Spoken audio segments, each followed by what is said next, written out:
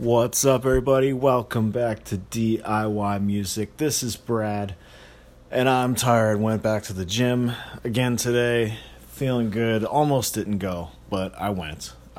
So all good, all good. So let's get into it here. Some little bit of news.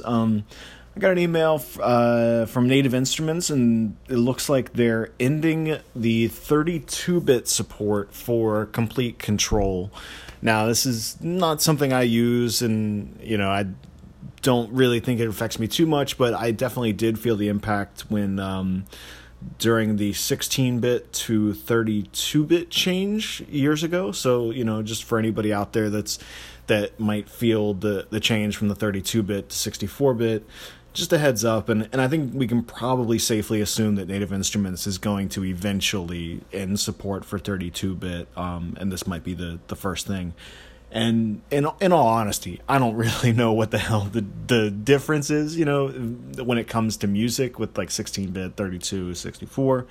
Only that it makes some stuff stop working. So just a heads up on that. And there's a really cool plugin that I was interested in a while back ago called Track Spacer. It's basically like sidechain compression, but I believe it's only for like really specific frequency ranges. And the company, let's see, who makes this again? I think it's Waves Factory. Okay, huh. So they've got this on sale for their 8th anniversary. It looks like it's, make sure it's not in pounds here. I think it's $50.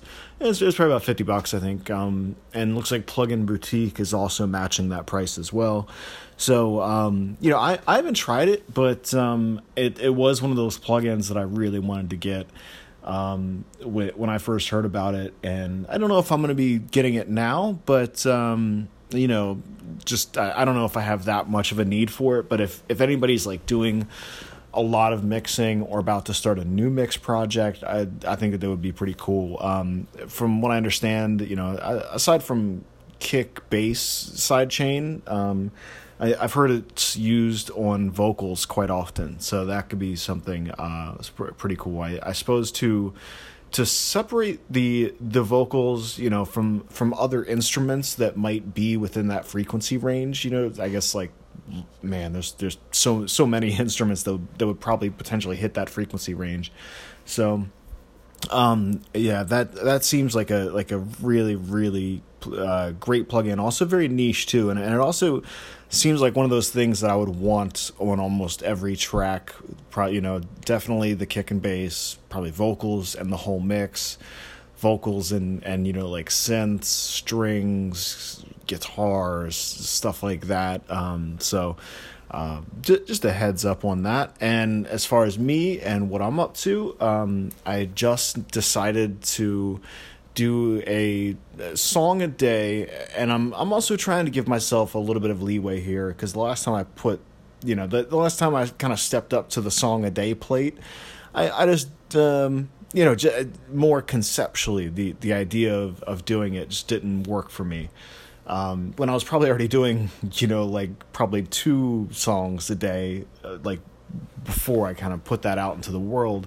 So, for this, I'm just trying to keep it super low key of even riff a day or a guitar instrumental a day. Something that I know 100% I can achieve, and then anything else is extra. And it also gives me space to write more songs too.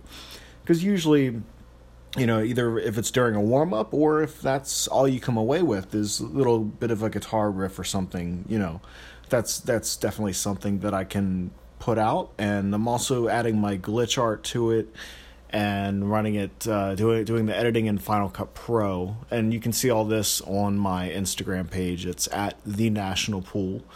And to that end, I also today picked up it's not here yet, but the Electro Harmonix 360 Nano Looper.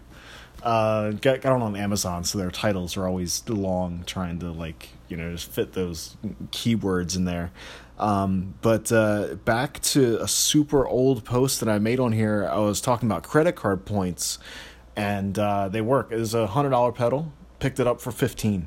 Seriously, like, 80, $90 of it, whatever, came straight from credit card points.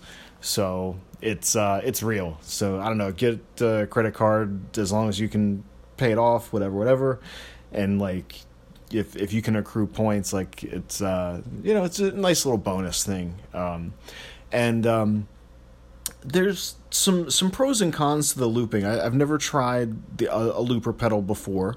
But on the first instrumental that I did, I found a spot where I definitely could have used a looper pedal. But I ended up just kind of doing a lot of that sort of thing just with volume and feel, and so they're very two distinct paths, and I think that it might be important to play with. I'm losing my train of thought. I'm about to end to get off here. But yeah, I'll just go ahead and sign off because I'm tired. Like, been a long week, long day. Happy Friday. Much love. I'll talk to y'all soon.